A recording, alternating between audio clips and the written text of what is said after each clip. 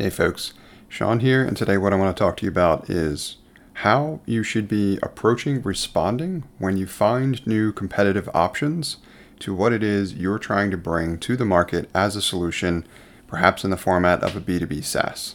So I've already talked to you about the fact that I've recently launched a new product. It is essentially for those that are managing podcasts. It helps you create show notes and things like that, and it does it in an automated way. So one of the things to note is that due to AI and how basically ChatGPT and tools like that, and how incredible the functionality is, relatively easy to use, and the amount of functionality that they can bring relatively quickly, we're seeing a lot of products pop up that are leveraging these AI tools to try to solve certain problems.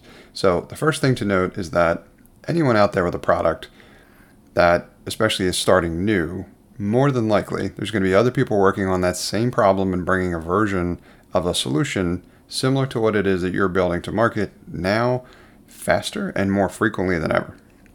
So you're going to be seeing more competition and less time. That's what I'm expecting. I'm expecting the AI tools to be providing those options to entrepreneurs everywhere. Number two, your response to the competition essentially should be the same as it should have been before. Number one, it's a good thing. If people are bringing similar products to market, it means that there's more than likely a demand for what it is you are trying to solve, meaning that you probably have found a pretty good problem worth solving. So that is a huge hurdle to kind of clear, number one. The second component is your response essentially should be the same as it was before. Just because there's more products and they're coming to market faster doesn't mean that your approach should change. You need to figure out essentially what those products are doing and how your approach is unique. And if it isn't unique, then you need to figure out how to make it unique. You need to be able to understand how to answer the question as best as possible when someone asks you, well, how are you different than X, or how are you different than Y? So that's what I'm doing now. Now that I'm finding these new competitive products, which is partly what I was expecting, as I opened up the tool that I was using to my network and early adopters, then they start giving me feedback. What about this tool? What about that tool, etc. So now they're helping me perform this research and find other options that are either currently being sold to them or other options they're considering and have found themselves. So that's number one. The other element of it too is that in order to make what you're doing more unique, there's different levers that you can pull in order to do that, right? You can go deeper into your target market. You can go wider in terms of the functionality that you're offering, right? You need to better understand what it is your target market, and as specialized as that can get, needs, and then you need to try to address those needs better than the way the competition ultimately is attempting to today. The other thing to consider as well is that just because there's other products on the market, typically us as entrepreneurs and B2B SaaS founders are much more aware of those tools out there than our target market ultimately is. So if your market is huge, and I'm dabbling in podcasting, which is ridiculously big and growing, kind of a lot of those products can be successful simultaneously.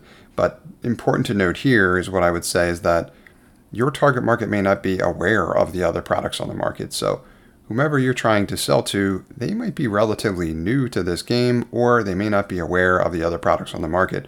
So the reason why I mention that is because your real competition is their existing solution, and their existing solution might be them. It might be a process, it might be a service, right? It's not necessarily another tool. So a couple things I want you to take away from this is that the bar has been lowered considerably in terms of what it takes to get a product to market that is more capable and to bring those products to market faster, and probably offer them more cost effective as well too. So competition is going to rise considerably. We'll see a lot more innovation, a lot more products to market, but your process shouldn't change.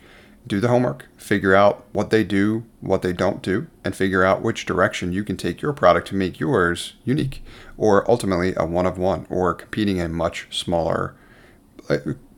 market where you are the obvious choice. Essentially, that's kind of your end result goal. But the other thing to keep in mind is what your target market is ultimately considering your competition, and that might not be one of these other products. It might just be a process or some type of steps that they're following. Hey folks, Sean here, and thanks for listening to this episode. I hope you got a ton of value out of it.